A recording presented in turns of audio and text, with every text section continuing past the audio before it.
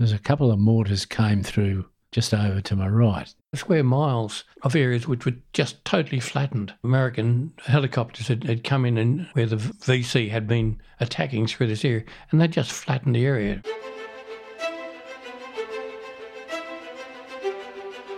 Welcome to the podcast where we track down Australian war veterans, have a chat with them, and hear their stories.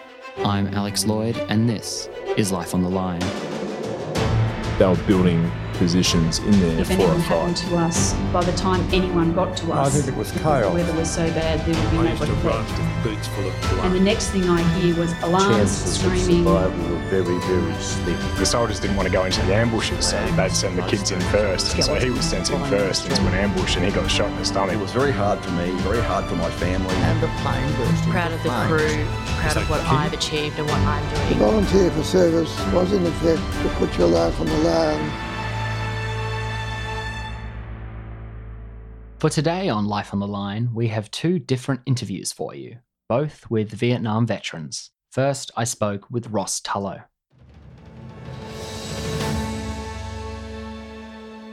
Welcome to Life on the Line. I'm Alex Lloyd, and I'm speaking today with Ross Tulloh. Thanks for joining me on the podcast, Ross. No problem. So, Ross, when did you join the Army, and under what circumstances? Not sure joined's the right word. I was shanghaied into the Army in May 65. How did you feel about being conscripted? I was a 20-year-old kid. It was a big adventure.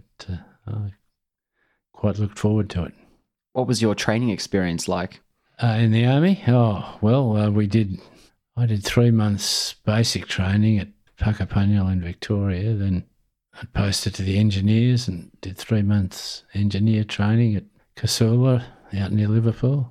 And then joined one field squadron and did 3 months training with them for unit training, and then jungle training up at Canungra in Queensland, and off to Vietnam.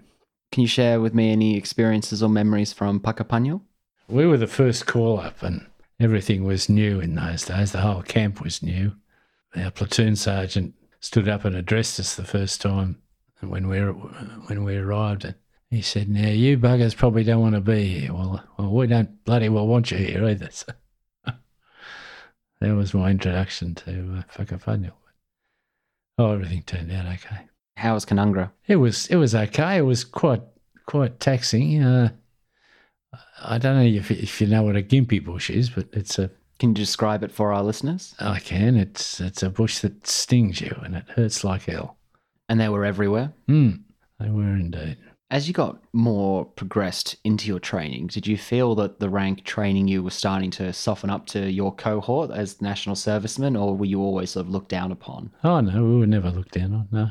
We were treated the same as regular soldiers. But what about that first sergeant that said he didn't want you? Oh, well. That was just a character. Yeah. Got to put on the big show to scare you guys. Nobody took that seriously. We had a couple of blokes in our platoon at Puckapunyal. One bloke had applied for the regular army 3 times and got knocked back, but he got called up for national service. And another bloke had a club foot, so they had to have special boots made for him. But we were the cream of Australia's youth.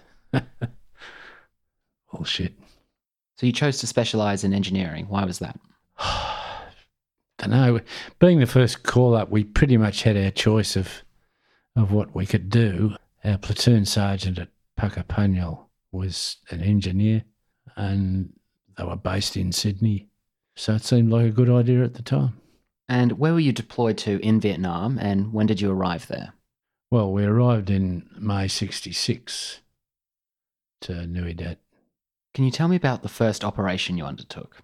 Yes, it was called Operation Hobart. There was some of the guys from 3 Troop who'd been stationed with the Americans at an airbase called Benoit moved over with us to Nui Dat, and we were paired. We were each paired with one of their blokes for Operation Hobart. We found a few tunnels and blew a few up. All fun and games. Let's talk about that Operation Hobart, blowing up tunnels. What was your first exposure to a tunnel? Do you recall? The infantry kept on finding the things and we kept on going down them. We didn't find anything down any of them. They were fairly shallow and we had to slither along on our stomachs to get through them. But we blew them up. We used TNT, which was fairly safe. We had TNT or plastic, which is plastic explosive. We didn't really use that to blow anything up, but it was good for boiling your billy. Burnt very hot, and you could boil a billy of water for a cup of tea in a few seconds. The infantry weren't too impressed with it. They used to run for miles when we lit up those things. The engineers are having supper, quick, everyone get out. That's right. So was it claustrophobic going through there, or? I suppose it must have been. I have no recollection of it bothering me, but it must have been, obviously, yeah. And I imagine there was a variety of lengths, shapes, sizes. Oh, yeah. Well, yeah, most of them were fairly small. You read about, there's the tunnels at Cu Chi that are now a big tourist attraction. You could apparently stand up in them, and they had rooms and hospitals and dormitories and all sorts of things in them, but I never saw any like that. Ours were all pretty small. I'm sure those were the other more tourist-friendly versions than what you had to deal with. So you didn't come across any enemy down there, thankfully, but did you find any caches or intelligence or gear? Yeah, we found weapons sometimes and food caches, documents, stuff like that. And you just pass up chain of command and see what it led to? Yep. Did you come across any wild animals in the tunnels? A rooster I came across, yeah. Very angry rooster. He'd fallen into the tunnel, and because the tunnel went down at an angle of about 75 degrees and then flattened out, it wasn't wide enough for him to spread his wings and fly out. So he kept on trying to get out of this tunnel and couldn't. And he was very angry. I had to blow the tunnel with the chook inside it, with a rooster inside it. Yeah, I couldn't get near him. We received no training at all in tunnels.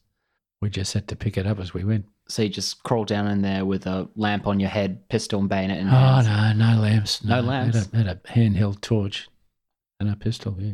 So you're just being a juggler the whole time? If you were feeling for booby traps, you couldn't carry both, so you probably had to put your pistol away and use one hand for your torch and the other to feel your way. But we were the first ones, don't forget. Was that ever intimidating? No. I was there to do a job, and I did it.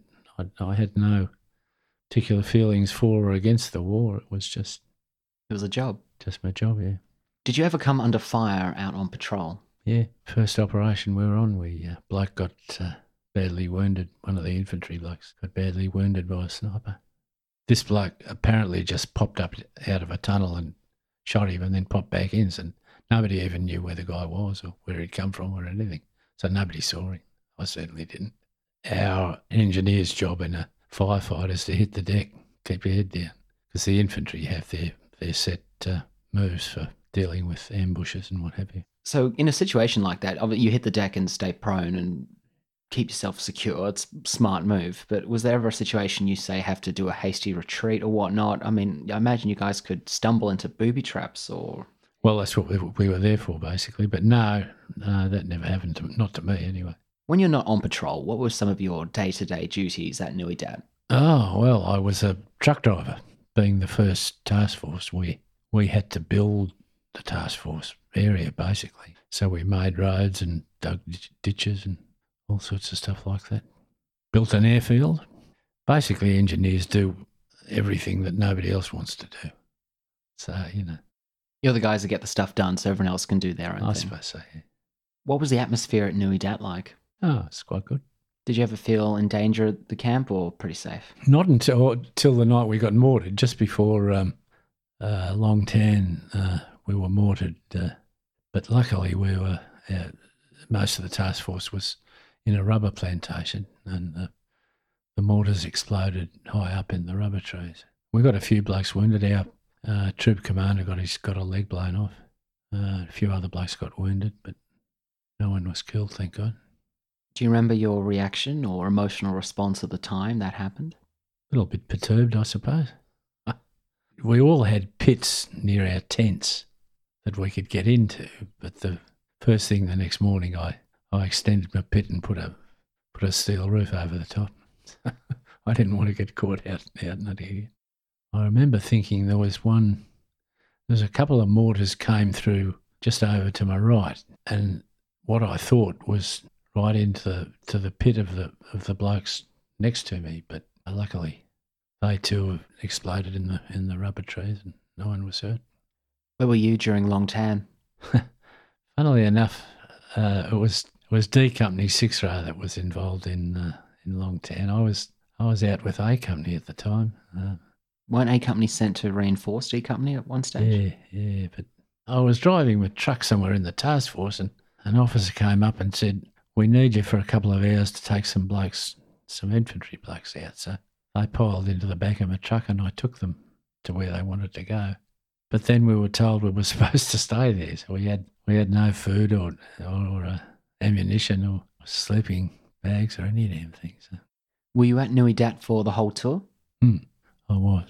Did you have any experience with minefields? No. Luckily, the whole idea of the minefield only came to fruition towards the end of my tour, and I got out just before the guys started laying the mines. Touch wood, if I had been there another couple of weeks, I probably would have been involved in laying them, but I wasn't, and I didn't, and thank goodness for that. We lost a lot of guys in that minefield. What about Agent Orange? Were you aware of being exposed? No, not at the time. I remember doing patrols through areas that had been hit by it.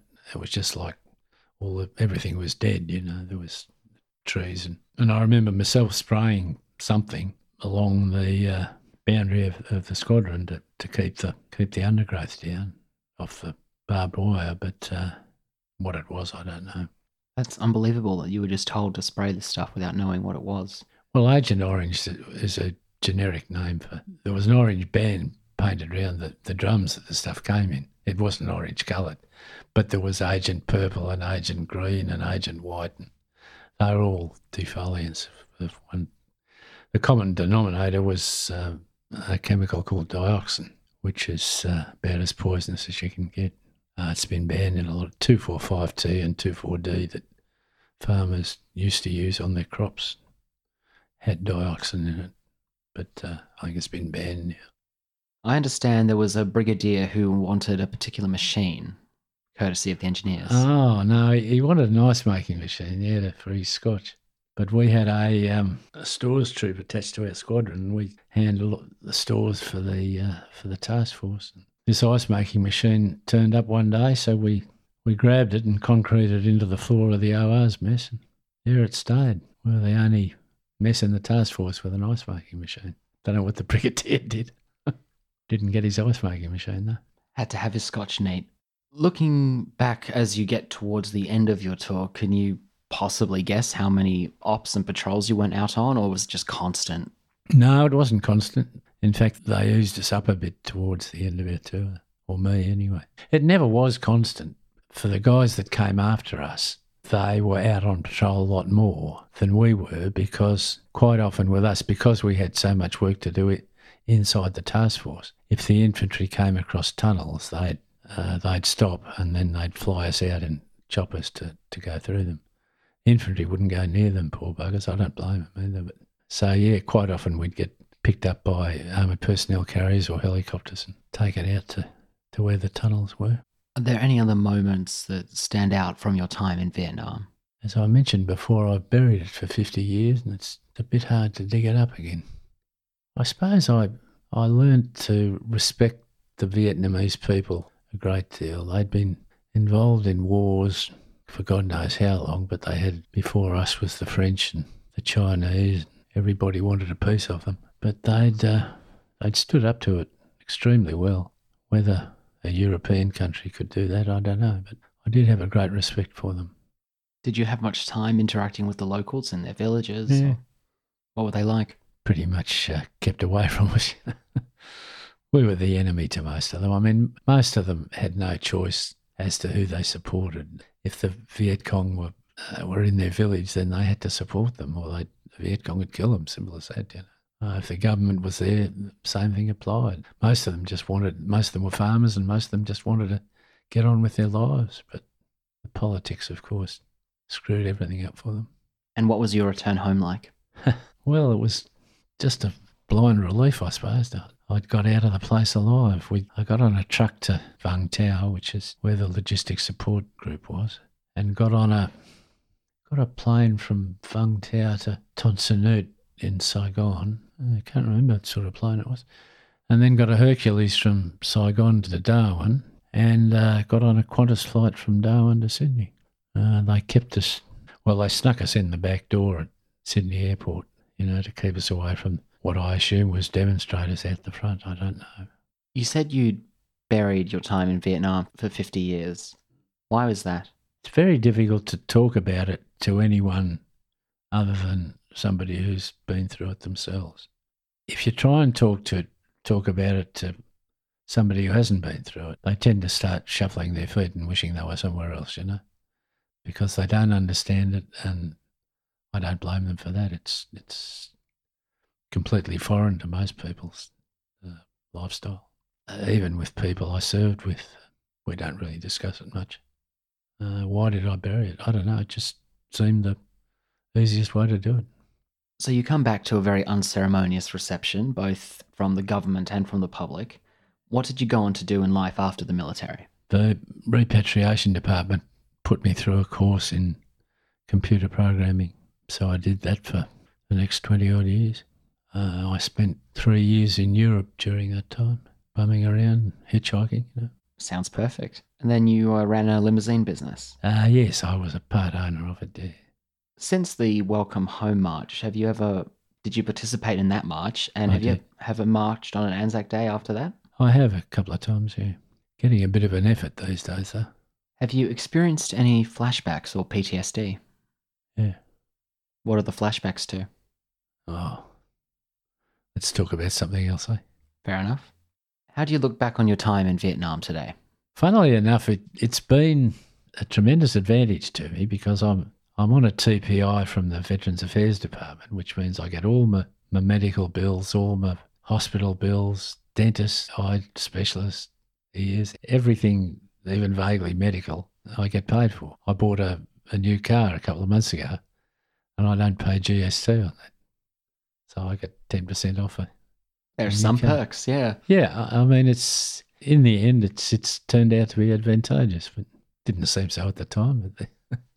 I've spoken before on this podcast with David Buckwalter. I understand he's a school friend of yours. Do you two ever talk about it much? No, not much. David, well, he probably told you he was involved in an incident in the minefield. Yeah, he shared that story. Well, he's shared it with me on more than one occasion. Anyway. So I've talked to David about his experiences, not about mine. I think the Afghan blokes are being treated just as badly as we were. There isn't the mass demonstrations that there was against us, but I don't think anybody's looking after them any better than we were. It's odd that the public sentiment has improved over Vietnam in regards to the troops, but you're right, there's almost a repeat of history going on before us. I think so.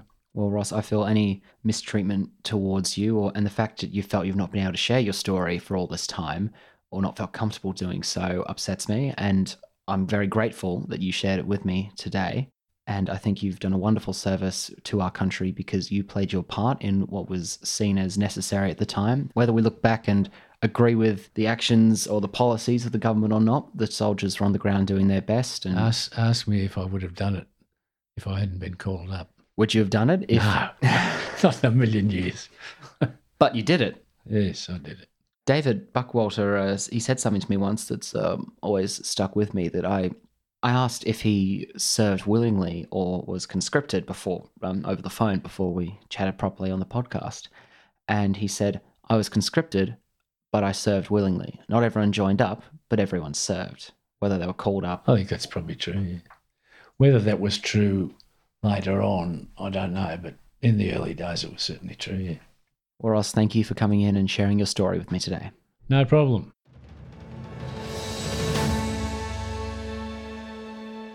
That was my conversation with Ross Tulloh. On another occasion, I spoke with Ian Willoughby, a Vietnam veteran and career army man.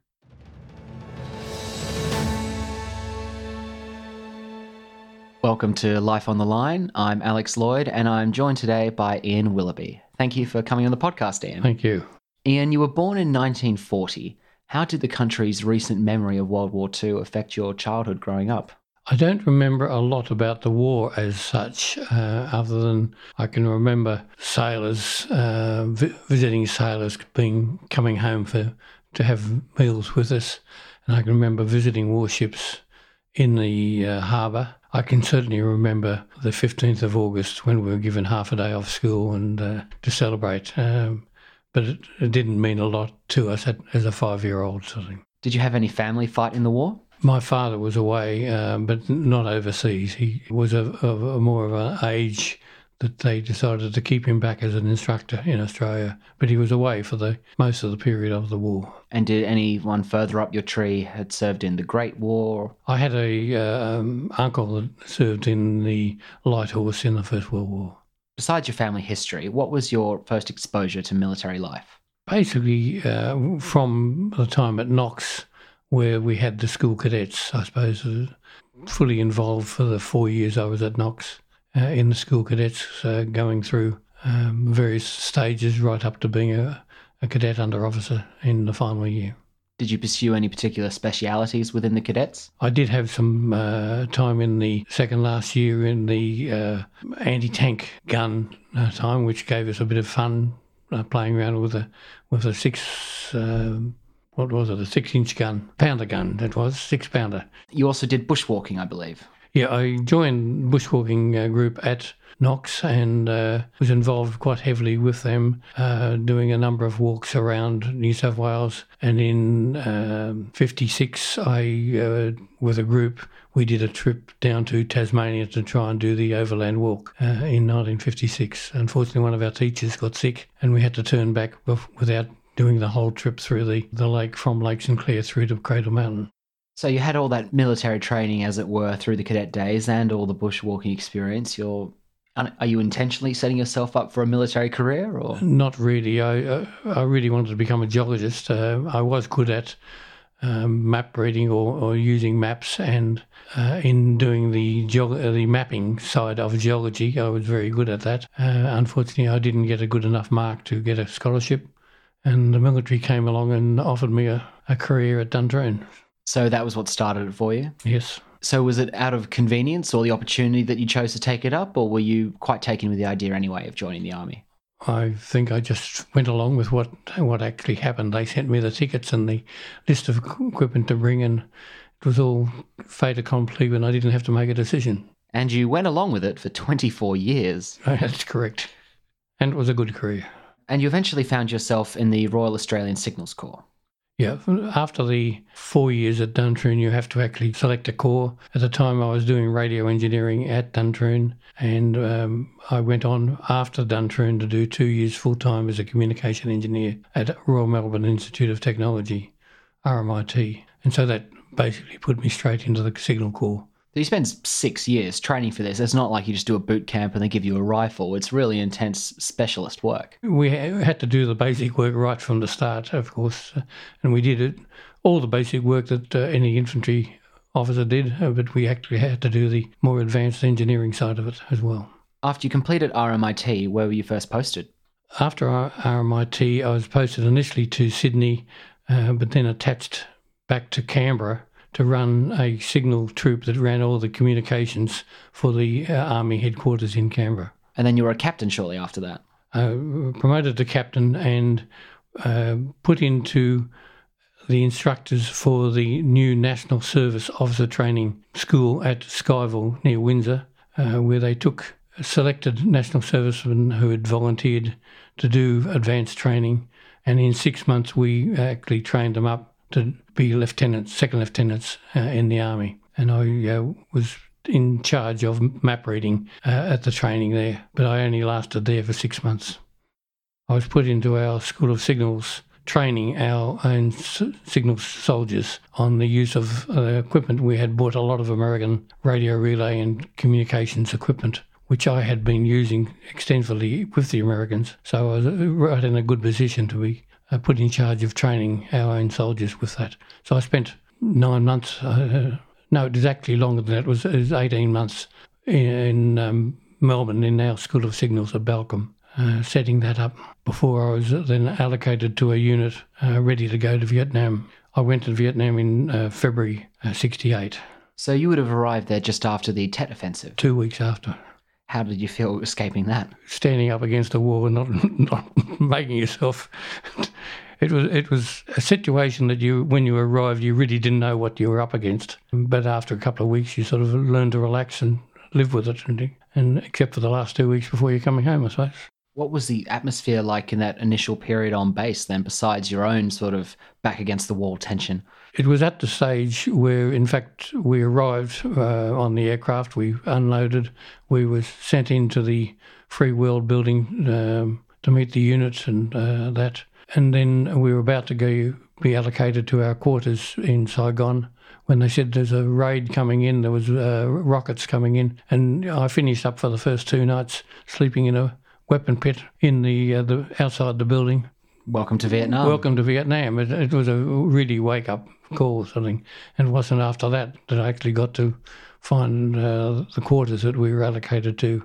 What was your initial role in Saigon? I was sent up there as the 2IC second in command of the signal squadron that provided communications between all the rearward of the task force base at Nui Dat, back to logistic base at Vung Tau, to the headquarters up in Saigon, and from there back to Australia. And we provided all that communications. And as 2IC, I was really responsible for administration and backing up the OC in the work he was running the squadron.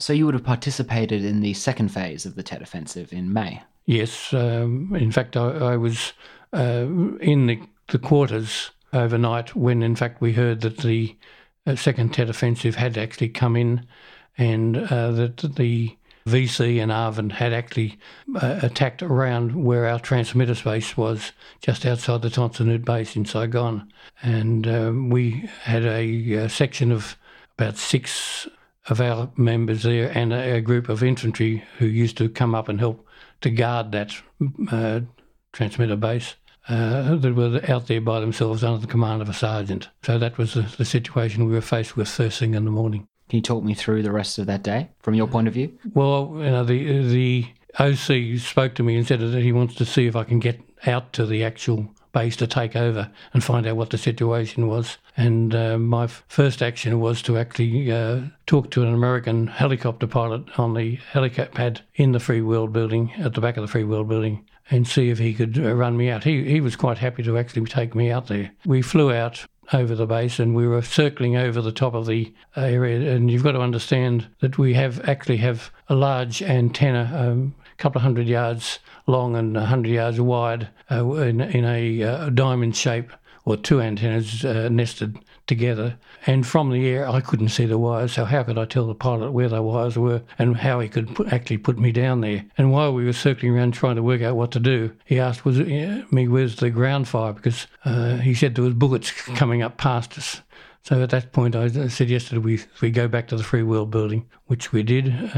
Back there, I organised a group of soldiers with 2 Land Rovers, and we then drove out there fully armed to try and get into the place, which we managed to do, and take over the base. But the base was effectively surrounded at the time. We did see signs of enemy action, dead enemy on the side of the road, and the Vietnamese army units in the area were fighting around the outside of our compound area at that stage. How heavy was the fire as you were driving in? It was only intermittent during that period, but when you arrive there, you don't know. But, we went to ground. There was a bus parked across the entrance to the compound, so we actually had to go to ground until somebody came out and moved the bus so we could get in there, which we did, and we sorted out the situation, worked out what defences we had. We had American soldiers from adjacent bases, post office and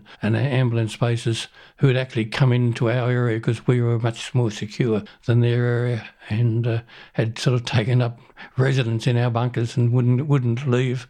So we had quite a problem in trying to sort it all out, but we managed to get it all right for a while. It was a pretty gutsy move earlier as well. You're trying to fly in there in the first place in a hot LZ. I don't think I realised just how dangerous it was, put it away.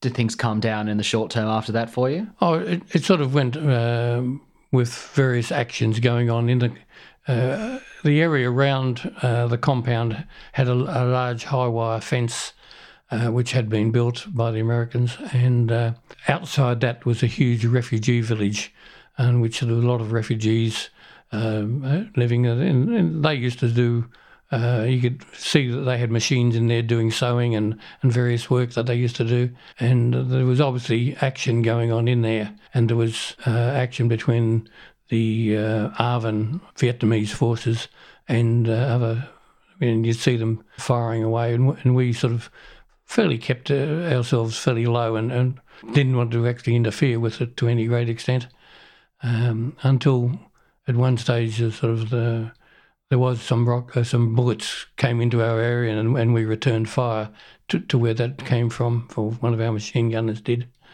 Then there was a rocket that came and hit our toilet block, shall we say, and put a big hole through the side of the toilet block. Fortunately, there was nobody in the toilet block at the time. When you're walking around day to day, are you also equipped with a rifle, or are you fully kitted up with a radio and you just have a pistol, or what's your gear like?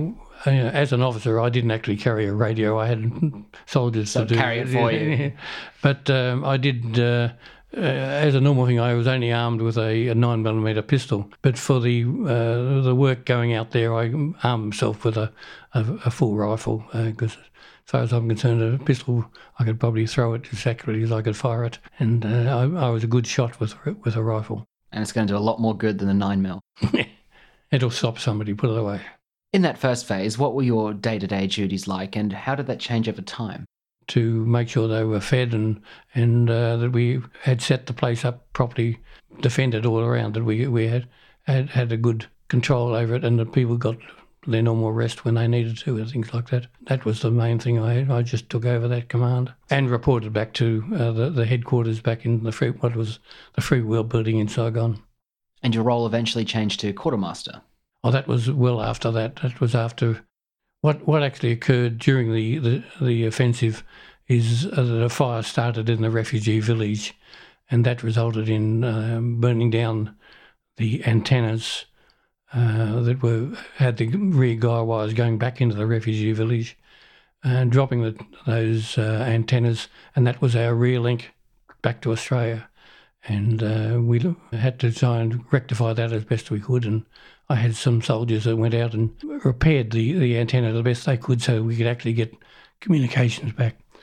What we decided after that, and with the problems associated with the way the squadron was running, was that we had millions of dollars worth of very high technical equipment, and the way the squadron was organised, it only had staff sergeants in charge of that quartermaster staff sergeants who weren't really very technical and didn't necessarily know what all this equipment was. So they could sign invoices and fill out forms and things like that.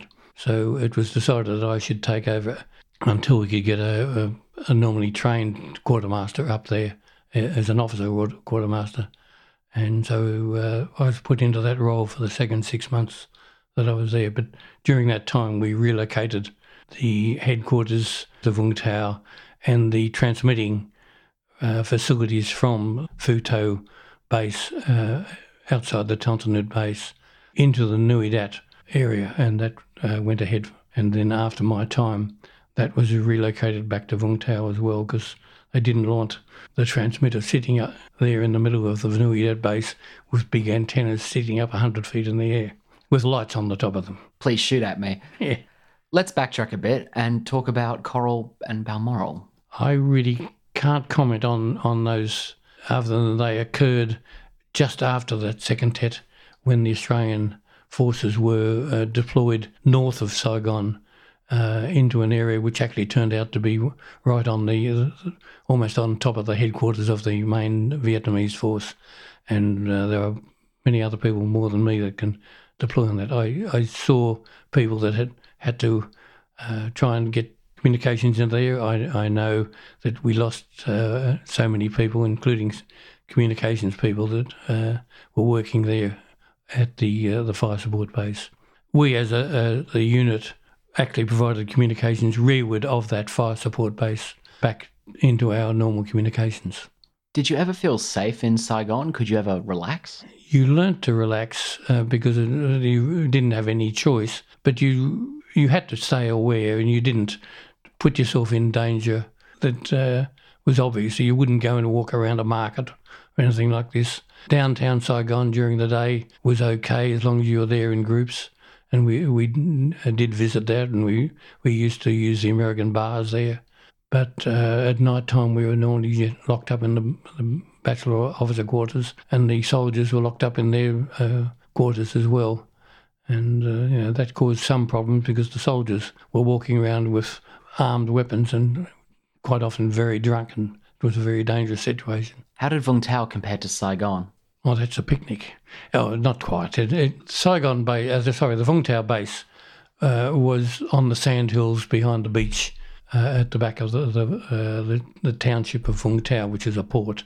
And that whole area was surrounded by barbed wire, and we had all the headquarters there. We had the various messes, and they actually had a recreational area there for the soldiers on R&R coming down from Nui Dat. And they had a swimming pool and diving boards and carnivals, and they had various beaches along the beach where they could surf. And in fact, we, as the Signal Corps, actually had a speedboat sent up to us by the welfare people in Australia. And that during that time there, I was responsible for the maintenance and looking after and allocation of that speedboat, usage of that speedboat. It's a very important responsibility. Oh, yeah, especially as we were water skiing in the choppy beach water, and the aluminium used to break down, but we'd always take it down to the American Marine base, and they would solder it up for us again and weld it up for us again. And in fact, at one stage we blew up the motor, and they just gave us a new motor. So it's very good to be friendly with the Americans during there. Does that all count as PT, or? No, it's recreation. It's relaxing, and for the chaps that were on duty, and really during the time in Saigon, we were there for the first 4 months with no time off at all. And there was no such thing as a sort of weekend or anything. You were working every day, and you worked the full daylight time, and you went and locked yourself up at night. And many other soldiers based in Vietnam, Vung Tau would be their prime destination for RNC leave, and you're already there. So yeah, that's right. Dream scenario. Can you tell me more about the responsibilities of your role as quartermaster by the time you were in Vung Tau and the scale of it all, so the dollar value and the amount of equipment you're looking after? You understand that we actually had vehicles sent up there which are fully kitted out with major electronic equipment for repairing of communications equipment. And what they had done was that they actually had stripped these vehicles out of all their equipment and put it into buildings that had been built there. So these vehicles were what they call a complete equipment schedule, and nobody had actually bothered to keep a track of what had been taken out of it, where it was, and in fact most of it had been returned to stores when it didn't stop working, and they had written it off as not important because it was a CS account, a complete equipment schedule, and this was wartime type accounting, which unfortunately the same plane that I flew up there, they sent 2 auditors up to try and get control over the actual Q accounting within Saigon. So that was sort of the problem that occurred. Did you have much interaction with the local population? Yes, we actually had a local population who used to work with us as cleaners and help out in the base. Most of them had to be able to be cleared. I remember the first couple of days I was in Saigon, I actually had to go and get a haircut, and I went down to the American PX, and there was a Vietnamese barber. And he was cutting my hair and using cutthroat razor to then trim me at the same time. I felt a little bit unsecure about it, but you learnt that there was a lot of Vietnamese who were very friendly with us and very happy. The locals were, in a lot of ways, quite delightful people.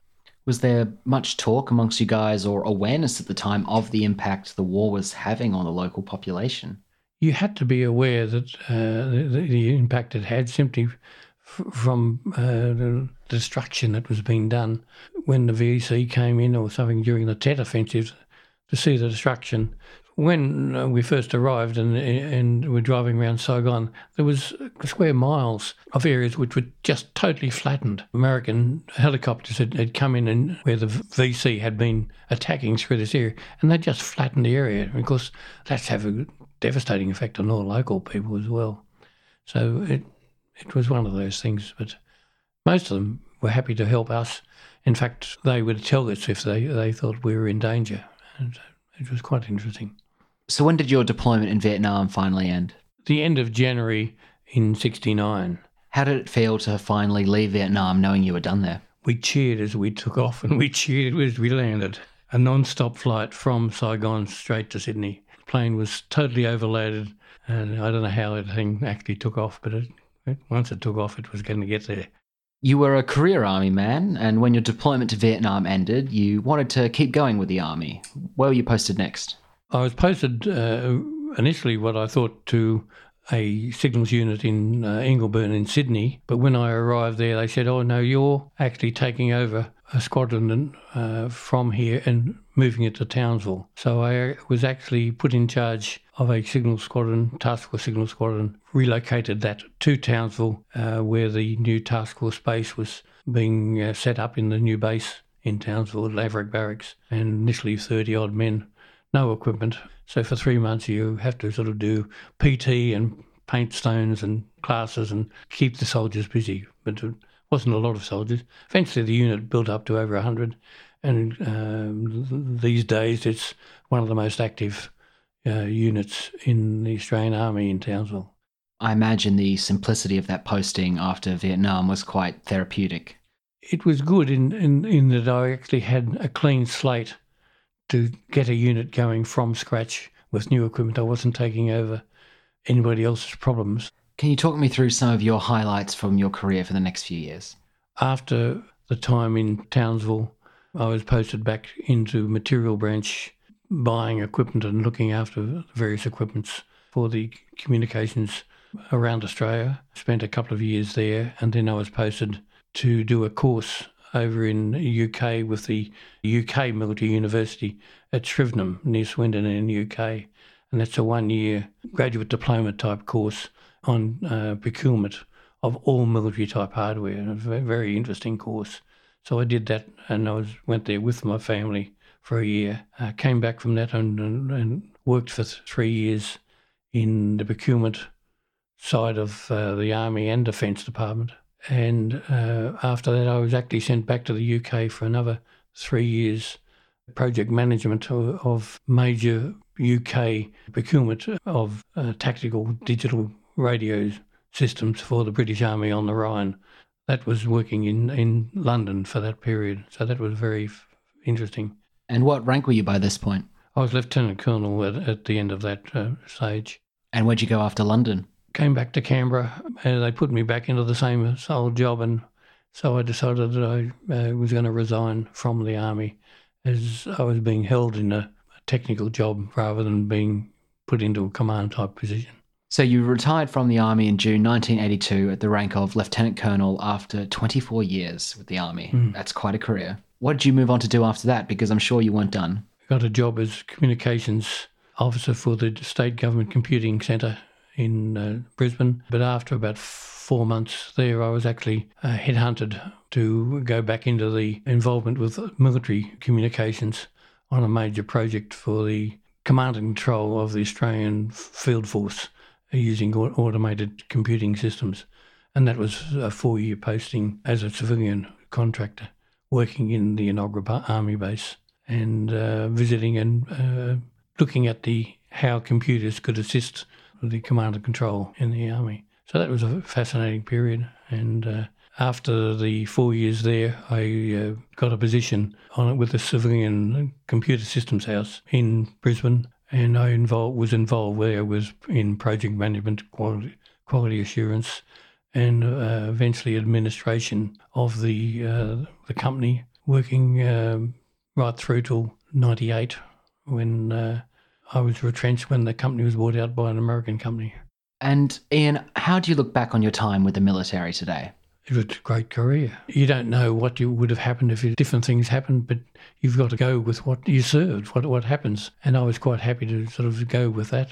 I like to command people, but the command I used was more of a management style than necessarily using military law to do the things. I liked to bring people out and get their ideas on how to run a unit or how they thought things could be done better, and I played that game pretty well, I thought. It's quite a career. Thank you for speaking with me, Ian.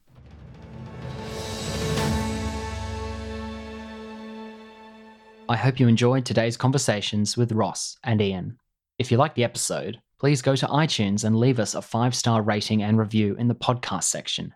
It makes a big difference in helping other people discover the show. You can contact us by emailing podcast@lifeonthelinepodcast.com. Also visit our website, www.lifeonthelinepodcast.com, where you'll also find our social media details. Life on the Line is brought to you by Thistle Productions, artwork by Big Cat Design, music by Dan Van Werkhoven. Thanks for listening, and lest we forget.